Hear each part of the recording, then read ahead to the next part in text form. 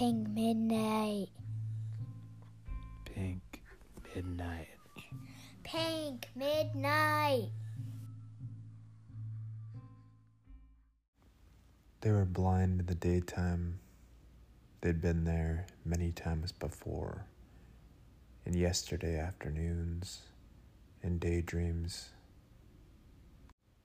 They were vampires as before, guarded by a leaden weight. An ordinary she-wolf alone, so alone in the train yard, where the ghosts might have passed her by, might have transformed around a corner, furry and scaly, with slithering vampire tongues all at the ready. A cry of anguish which will resound forever through the train yard, of tracking paws and tails grown hairy from the suns. There's a black angel in a purple leotard who flies over graveyards at night, depositing goddesses in their rightful shrines.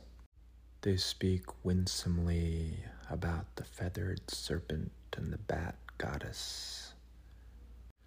To be left alone as both a goddess, a vampire, and an orphan is infinitely worse.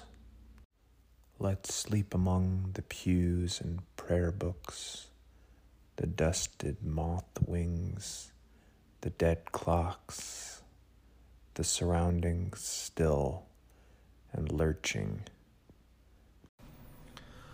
Thank you for tuning in to Pink Midnight. We hope you have enjoyed your stay in this haunted hotel, in this abandoned palace, in this opulent field of nowhere grass.